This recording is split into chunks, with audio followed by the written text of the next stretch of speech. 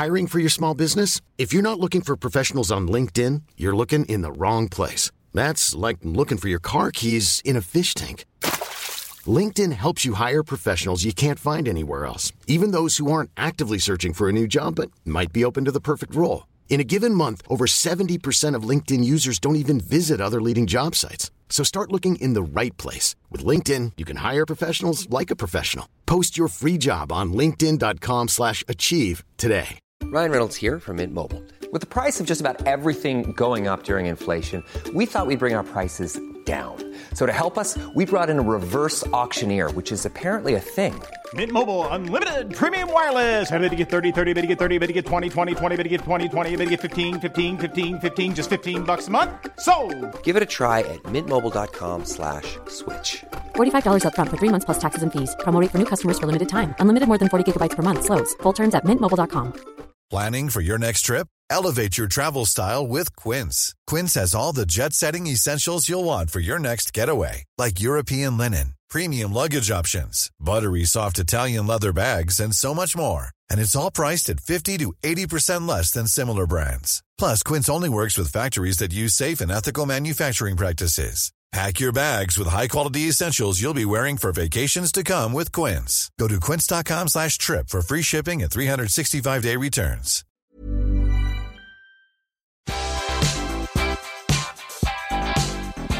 Hello, everyone. Welcome back for a brand new episode of Collider Ladies Night. I get to cover one of my absolute favorite shows right now because I have Amy Lou Wood from Sex Education with us this time around. Hello and congratulations ×3 now. Oh, thank you so much. Thank you for having me. I cannot explain how much I adore this show.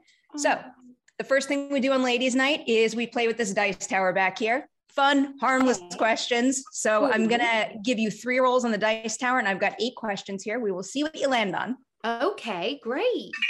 All right. We are starting off with the 1. Oh, 1 is called baking. Do you bake? And if so, what is your specialty? Do you know what? I cook and I love cooking, but I do not bake. It's too technical for me. It's too scientific. I like the kind of spontaneity of adding in I don't really like following recipes. So I do love to cook, but no, I'm not a baker, unfortunately. I wish I was, but I'm not.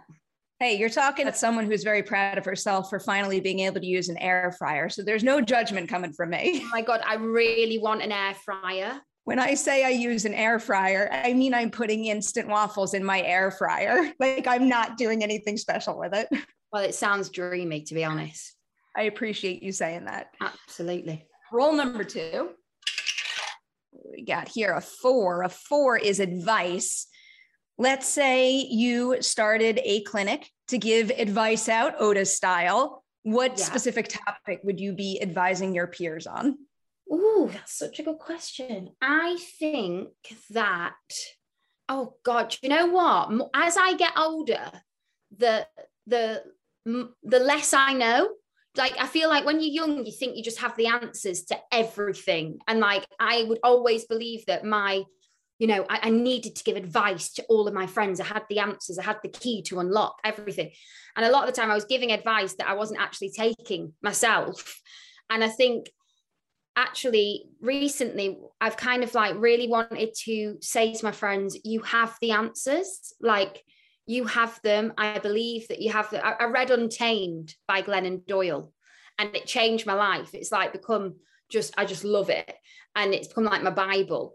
And she says a lot of the time, advice is actually, are you talking to that person? Or are you talking to a past version of yourself and giving that? So sometimes it's hard to know if the advice is helpful. And sometimes the advice can take someone away from themselves rather than helping. So I'm trying to be a bit more now, like trying to guide my friends, but not actually, and ask them helpful questions, but not actually really tell them what to do, which I think Otis is really good at that. Like, he'll give a kind of word of wisdom, but he will most of the time be asking the questions. And I think asking people and is more helpful, letting them figure out their own answers. Not the answer I was expecting. I like it. And I feel like I need to read that book now. Yes, it's great. You should read it. It's so good. All right, you got one more roll here. Going with a 7. Yay, I'm happy we hit this one. It's four-legged friends. Do you have any pets? I don't have any pets. I really want a dog, but I also know that is a huge responsibility. Like, I'm seeing my friends who have got dogs and they're like, it's just like having a baby. So I'm not sure. But what is amazing about playing Amy is that she always seems to have an animal featured in there's the lizard, there's the goat, there's so I kind of get to spend time with some quite unusual animals on set of Sex Education. Exactly why I put that question on this list for you. Yeah. And then I did a film called Louis Wayne that was just all about cats. So I was surrounded by hundreds of cats. So I've kind of always, and then there were dogs in a play that I did. I'm always in my work, I get to hang out with animals quite a lot. You clearly pick the right projects for the right reasons. You should specifically sign up for everything just because there's an animal involved. I'm a big believer in this. Yeah, 100%. All right, let's get into the meat of it now. And I like to start by going way back to the very beginning. Step number 1, what is the first film, personal experience, performance you saw that made you say, I have to be an actor? Oh, that is such a good question. I think that I remember watching Educating Rita when I was younger and watching Julie Walters and thinking, oh, wow. And just kind of like, yeah, I remember also Olivia Colman, but like really like early Olivia Colman stuff, like when she was doing Peep Show and Green Wing and all that stuff. And I remember thinking, oh God, she kind of, I saw myself in her and I hadn't really seen that before. And I think it kind of made me go, maybe you could be an actor. Maybe you could be an actor. So kind of like, and then she did Tyrannosaur and she did the most incredible, she'd only been known as a comedy actor. And then she did this incredible, like heart-wrenching performance. And I always found her really, and everyone kind of says it now. Everyone's like Olivia Colman, but I'm always like, no, I was there when she was doing Green Wing. So I'm a day one fan. But yeah, I think probably, but I mean, I just remember really just everything that I watched, I really loved like Pretty in Pink, like the John Hughes movies, which was why it was so lovely to do sex ed, and it has that nostalgic kind of thing about it. So, but yeah, I would say maybe Olivia Colman's stuff, I think. I'm a big Olivia Colman fan, so I like that answer. Yes. So another thing I love talking about is going to school, because it seems like we're often having the conversation. Do you think it's worth studying your craft in school or just getting out there and having experience? You have a BA in acting, so what is something that you learned in school that you find yourself referring back to often today? But then on the other hand, what is something that all the schooling in the world could not have prepared you for when you hit your first set? Wow. Yeah. I've been thinking a lot about this recently because I kind of thought I didn't know much about drama school. I didn't know much about any of it. And I remember thinking it was kind of the only route that you kind of like, you had to go to drama school and you had to, and now I'm realizing it's not actually right for everyone. It is for some people, but it's not. I mean, it's quite split on sex ed set. Like some of us did go to drama school, some of us didn't. So there are other ways.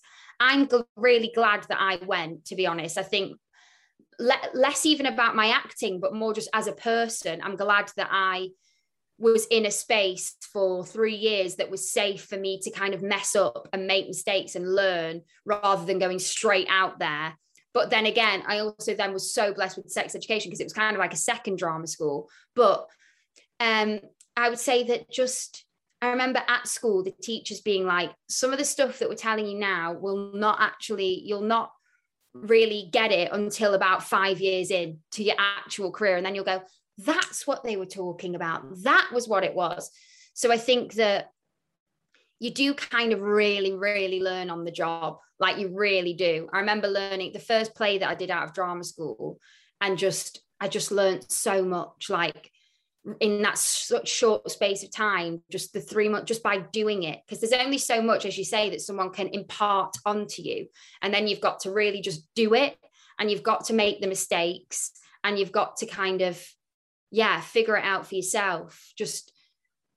And also, I think the main thing that I would say from drama school, the problem that I have with it is it can make certain people feel like, as well as lots of schooling systems, it can make certain people feel wrong and certain people feel right. And actually, the best thing about acting is you're always going to be right if you're being truthful to the character and to yourself. And if you're I just think the best actors always reveal a part of themselves through the characters that they're playing, and it costs them something to play those parts, and it should be kind of a vulnerable feeling, and it should, yeah, and that's how you move people, is when it's kind of like, you know, you're revealing a part of you to the audience through that character and through that story. And I think you only learn that once you're out of school, because at school it gets too much in your head. That was a good performance or that was a bad performance, and you kind of like lose your own center, kind of like the advice thing we were talking about. And actually sometimes you need less feedback, and you need to figure out the stories you want to tell. Yeah. So let's get into sex education now. And I have so many questions about your audition process, because I was reading up about how you originally auditioned for Lily. And, you know, first it was making me wonder, when you audition for an ensemble show like this, do you get the opportunity to see all the roles that are available and say to yourself, like, this is the one that speaks to me? Or is it a situation where the casting director says, here is your audition for this particular role? Yeah, so more like the latter. So I got through from my agent, I got through this audition that was for Lily. And that was all I saw were Lily's side. So I didn't see the rest of the script. I only saw Lily's stuff, and I thought she was hilarious, and I loved, like, the show seemed amazing. And then my friend, who actually, because of her job at the time, she'd read the script, and she said to me, why aren't you going in for Amy? I feel like there's a character in it called Amy, and she is your part. And I was like, well, I've got an audition for Lily. And, you know, I went in 3 times for Lily, and I hadn't really. And then it was after the 3rd audition that they were like, well, sorry, it's not going to go your way with Lily. And I was like, okay, it's fine. That's really sad, because I really loved this show. And it was kind of the first thing for so long that I'd been dead excited about. And then they sent me through, but can you come in tomorrow with this new character, Amy? And I remembered my friends saying it, and then I got the sides through, and I was just laughing so much, because some of the things on that script were verbatim things that I have said in my life. And I was like, oh my God, this is it. But yeah, I didn't really have a say in that at all. And I didn't know about the other characters, really. Because you get such a limited amount of information, and then you get all the scripts through. And I remember going to the read through and seeing everyone and going, oh my God, yeah, everyone is perfectly cast. I remember seeing Tanya actually in an audition and going, oh no, that's Lily. I remember thinking, no, I've lost that's Lily. That's who they're going to cast as Lily. Because there was something always a bit not quite right with me and Lily. And then, yeah, it was absolutely kind of, you know, meant to be. It was just that is so the right casting. I truly cannot vision any of these characters a different way than exactly how they panned out. Yeah. Oh my God, 100%. But what is it like for you being in an audition process and having to pivot? Because I imagine like a whole lot of high pressure auditioning for this one role. Was there any kind of adjustment period when you needed to refocus to go in for Amy at that point? Or was it just like, no, this feels right, I am good? Yeah, it was weird, you know, because I'd been in so much. I'd done chemistry reads with Eric's, you know, for the scene where Lily like tries it on with Eric. I'd like met these different Eric boys that were going up for Eric, and like it was so I was quite far into the process with Lily. And then overnight, like I didn't really have time to think about it, because it was like, tomorrow come in with this part. And so there was a bit of it, but I remember Ben, our director, he like took me he just kind of took me aside. And I remember walking in, and all of a sudden there were all these like producers there, and there'd only been like 3 people up until that point. And then all of a sudden there was like a lot of people there. And I thought, okay, this is weird.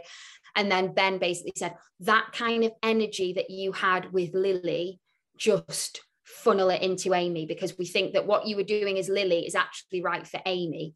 And so it was kind of weird, because it was this new character, but it was the same kind of energy that they wanted. It was just, yeah, funneled into a different character. And it made so much more sense. And it just aligned way more perfectly when it was Amy. I'm glad that they were willing to see that in that kind of phase, and they were willing to pivot as the leaders of all this, because it serves the show so incredibly well. Exactly. Yeah, totally. All right, let's get into season 1 now. So looking back on season 1 and your experience shooting all your scenes in that, is there any particular beat for Amy that I guess pointed you forward in the right direction, or really contributed to helping put the character into focus for you? These are such good questions. I love these questions. I think that, so Amy was actually not really that, she wasn't as full as the other characters at the beginning, because she was actually quite a late addition. She wasn't in the like original scripts and stuff. She was kind of added in, I think, the latest. And so the writers were still trying to figure her out. The director was still trying to figure her out. I was trying to figure her out. But that gave me a lot of freedom, because it meant that I could go with my instincts on things and like kind of make the character who I saw her as, because she wasn't fully formed yet. And so, yeah, I think that my auntie was eaten by wasps was the line where I heard that line and I was like, I know who Amy is. And it was when Maeve says, what, was she stung to death? And she goes, no, she was eaten. And she says it with such conviction. It was the choice. I thought I have to believe. The key to Amy was believe everything you say, no matter how ridiculous it is.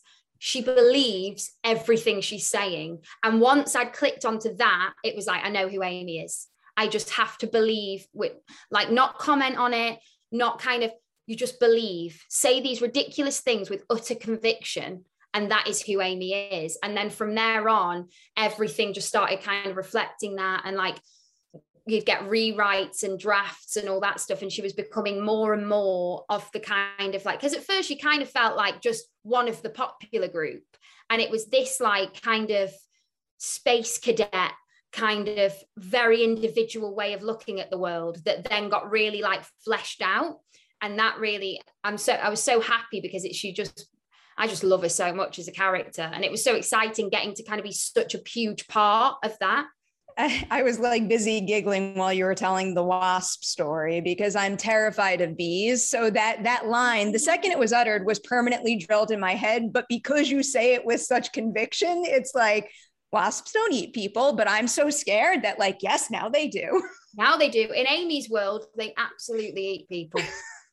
All right, let's have the worst transition in the world and talk about the intimacy coordinator, because in my interviews, I often like to ask, what is something about what it takes to make a film or a show that you were afraid to ask when you were first starting out? And so many people told me that, like, I wish someone told me what the reality of filming a sex scene was like. And I feel like we don't hear enough about how productions have intimacy coordinators involved. So what is something that you've picked up from Ida and David over the seasons that, you wish someone out there who didn't have that kind of role on their set? What is something that they've told you that you wish that they could know? Yeah, that's a great question. I think the one that really like just stuck with me so much was when I remember like going to do the first sex scene, and there was something that I was a bit like, oh, maybe I'm okay with that.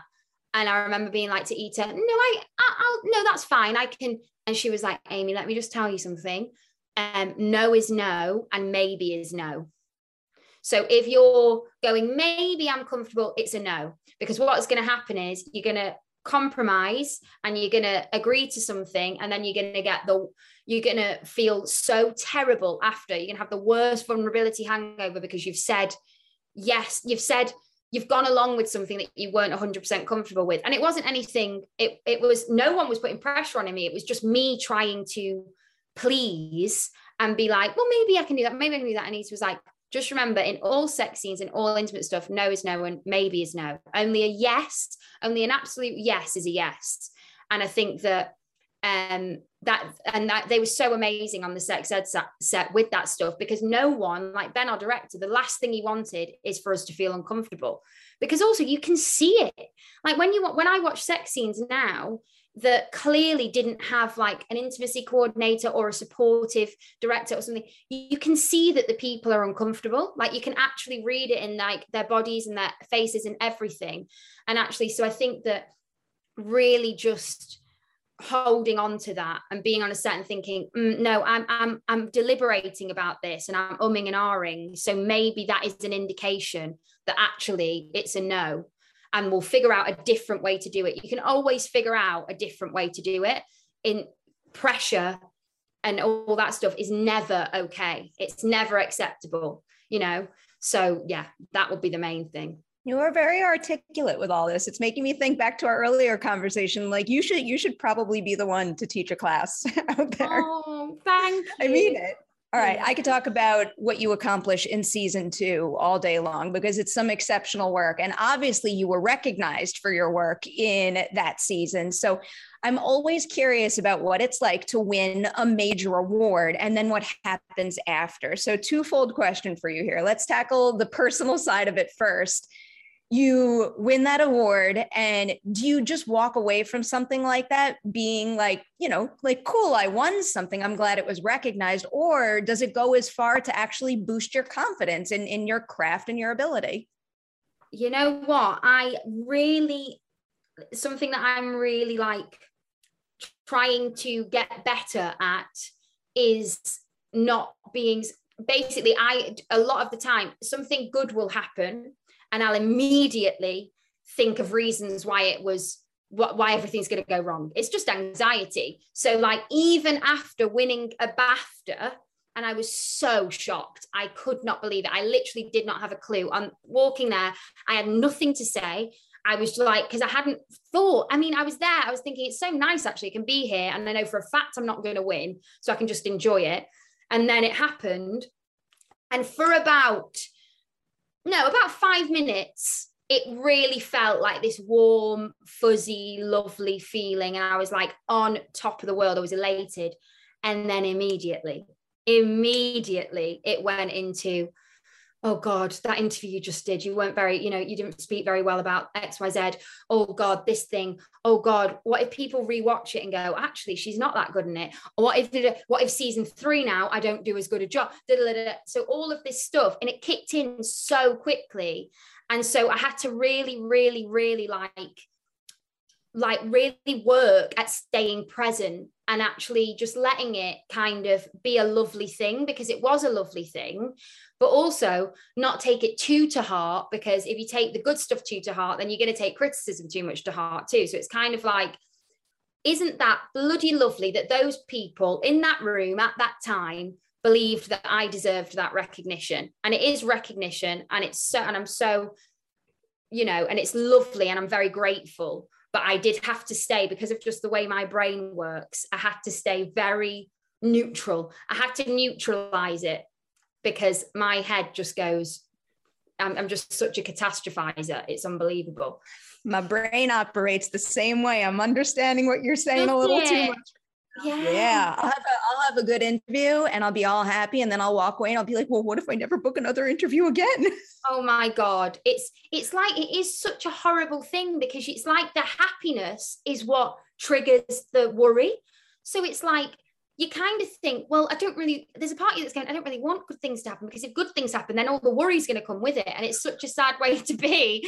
So I'm trying now to just be like, enjoy. And every time you kind of start to turn the camera inward, just try and turn it. I remember listening to Helen McCrory's Desert Island Disc, bless her. And she, she really talks about that. Like, really just as soon as you start going inward too much, obviously self-reflection is good, but like too much introspection, too much of that, you end up just being drained and scared all the time. So now every time I try and something goes inward, I start being like, put your attention outwards. There's a tree, there's a breeze on my face, everything's all right. Yep. Trying to do the exact same thing. Yeah. All right, let's get into season 3 a little, because you brought up one other question that was crossing my mind. So you get all the success from season 2, you win the award.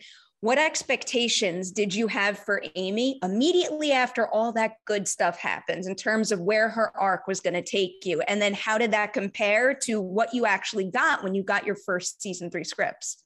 So, yeah, see, I mean, I was so happy with the scripts when I got them for season 3, because what I really wanted to make sure was that, you know, obviously it's beautiful, cathartic moment when Amy gets on the bus with the girls.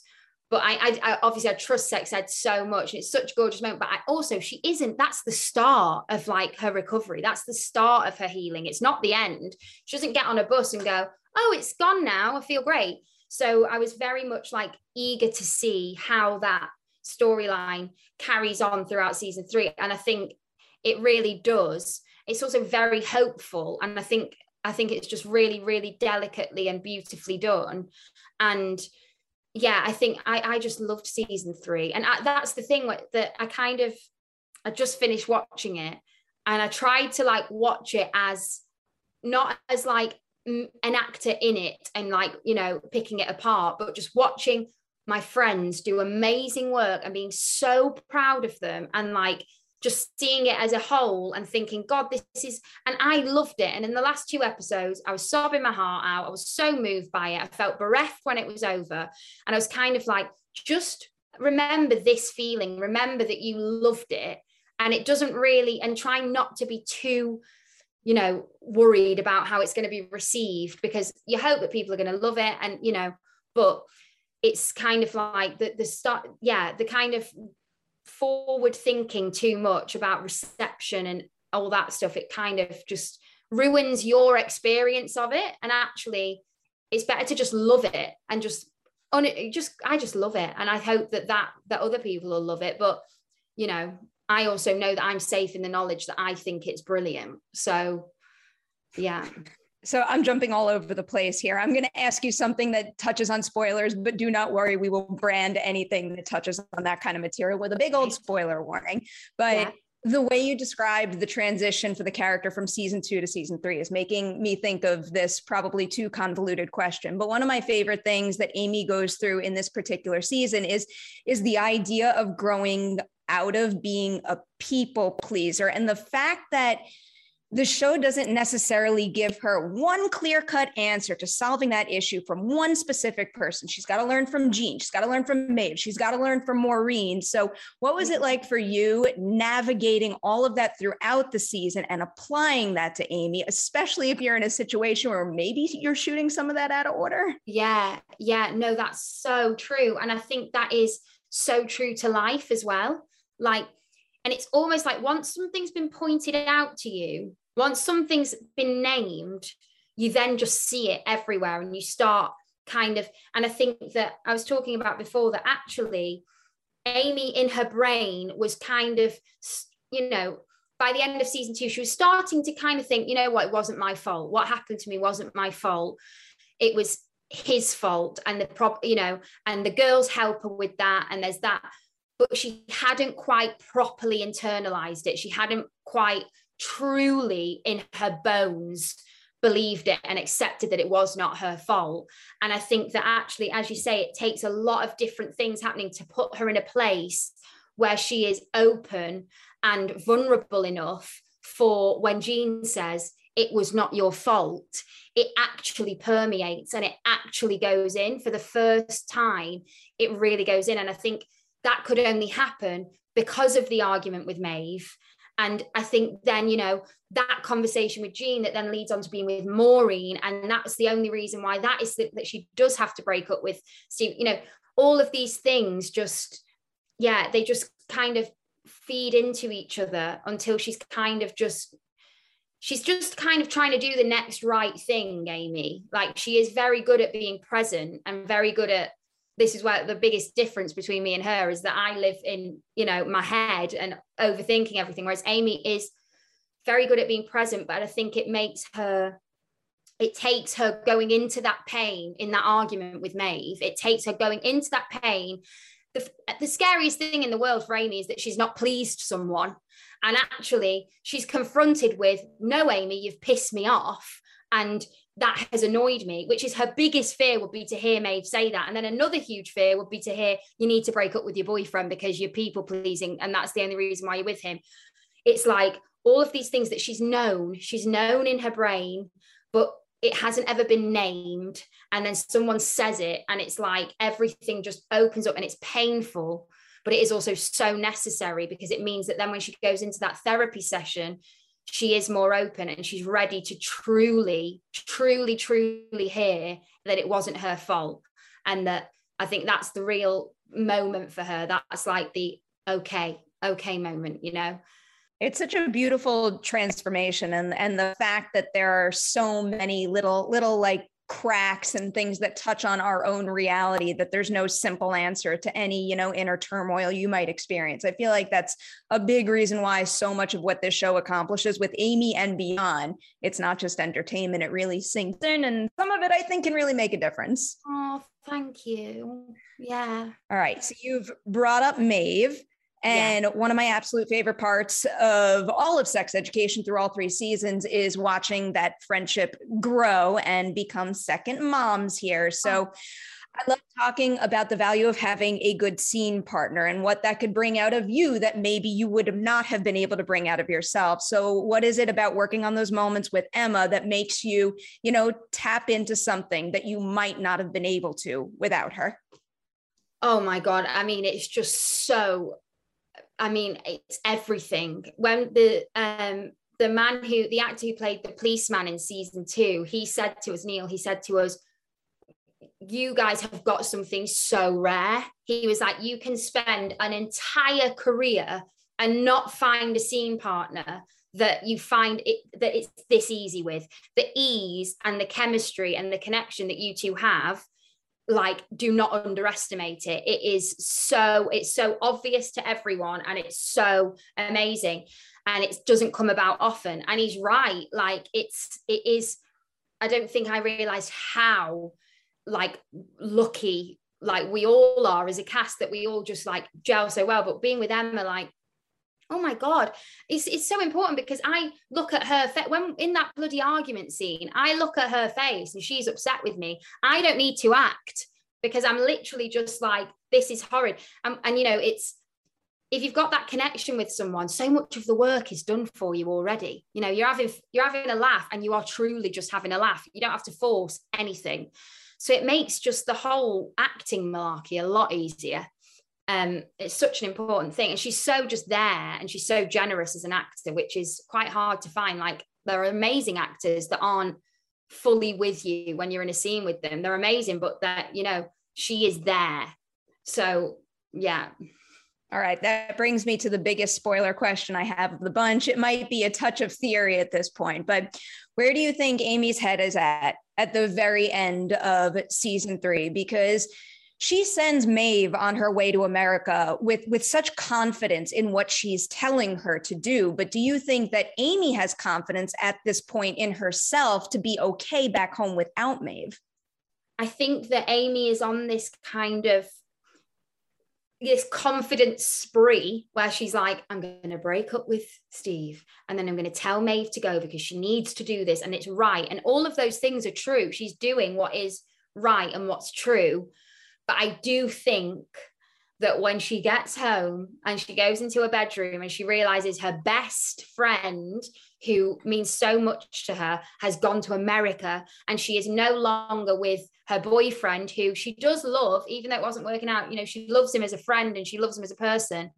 I think that's going to be quite scary. And I wonder how much of this kind of her growing out of this codependency, I wonder how much of that will be able to stick when she's there by herself and she's going, where the hell are Maeve and Steve? Like the only two people that I've really got. So I do wonder where it's such because I think she does just get this kind of, I'm just going to act on the truth now. And it's amazing. But sometimes we do that. And then it's so easy to do that. And then all of a sudden be like, oh my God, what am I going to do? What am I going to do? But I hope she just knows that she's going to be okay. I mean, she's made a friend in Maureen and she's got Jean. So I'm kind of like, if season 4 happens, maybe Ames is hanging out with, you know, the mums. So, yeah. I will totally be down for a season 4 that has that as a thread. I would love it. I would absolutely love it. Scenes with those two, that was just so fun and amazing. All right, I got one more minute with you. We're going to try to burn through some cast superlatives really quick. Okey-dokes. All right, so let's start with most changed. Who is the most changed cast member of Sex Education from season 1 to now? Oh my God, who's the most changed? Who is the most changed? I mean, can I say all of us? I think all of us are just, we've grown up so much, and it has been amazing to see that happen. Like, it wasn't that long ago that season 1 was, I mean, it was, but we've all just really, I mean, it's very easy to notice with the younger ones. So like with Chenille, and because he was a baby when we started Sex Education, and now he's like he's a grown man, and it's so weird. Like every time I see him, I'm like, wait, who are you? Hello, when did you grow up? So I think it's very obvious with the really young ones, because there are kind of like the older end, and then there are the younger end. And I think the younger ones, it's all like, it's quite moving. I'm like, wow. All right, I'll give you one more here. Who is the most likely to get left behind on a field trip? Who is the most likely to get left behind? I would say that Jojo, who plays Kyle. I would say that he's not like his character. He's a lot more sensible, and he's a lot more kind of with it. But I can just imagine Jojo being left, or also, to be honest, me or Shooty, or both of us, because we'd start talking and then we'd just be off for hours, and then all of a sudden we wouldn't know, or I'd be faffing about doing something. I could very easily get left behind, to be honest. I'm such a faffer. I have so many more questions. I only got through such a small fraction here. You are such a pleasure to talk with, and huge congratulations on this show and everything you've accomplished, because I've seen some of your other work, and I hope everybody, we didn't have time to talk about it all, but I hope everybody out there goes on IMDb and looks at some of Amy's stage work, because you are exceptional, and I've got high hopes we're going to talk again in the future. Oh my God, thank you so much. I really want to talk again.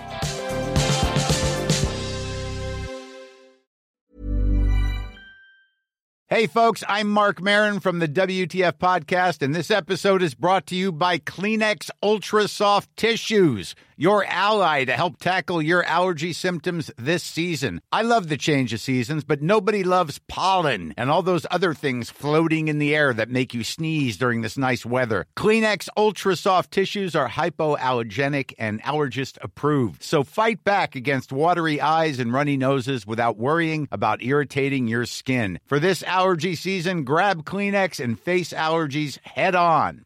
Ever catch yourself eating the same flavorless dinner 3 days in a row? Dreaming of something better? Well, HelloFresh is your guilt-free dream come true, baby. It's me, Keke Palmer. Let's wake up those taste buds with hot, juicy pecan-crusted chicken or garlic butter shrimp scampi. Hello Fresh. Stop dreaming of all the delicious possibilities and dig in at HelloFresh.com. Let's get this dinner party started. Hey, it's Paige DeSorbo from Giggly Squad. High quality fashion without the price tag. Say hello to Quince. I'm snagging high-end essentials like cozy cashmere sweaters, sleek leather jackets, fine jewelry, and so much more. With Quince being 50 to 80% less than similar brands. And they partner with factories that prioritize safe, ethical, and responsible manufacturing. I love that. Luxury quality within reach. Go to quince.com/style to get free shipping and 365-day returns on your next order. Quince.com/style.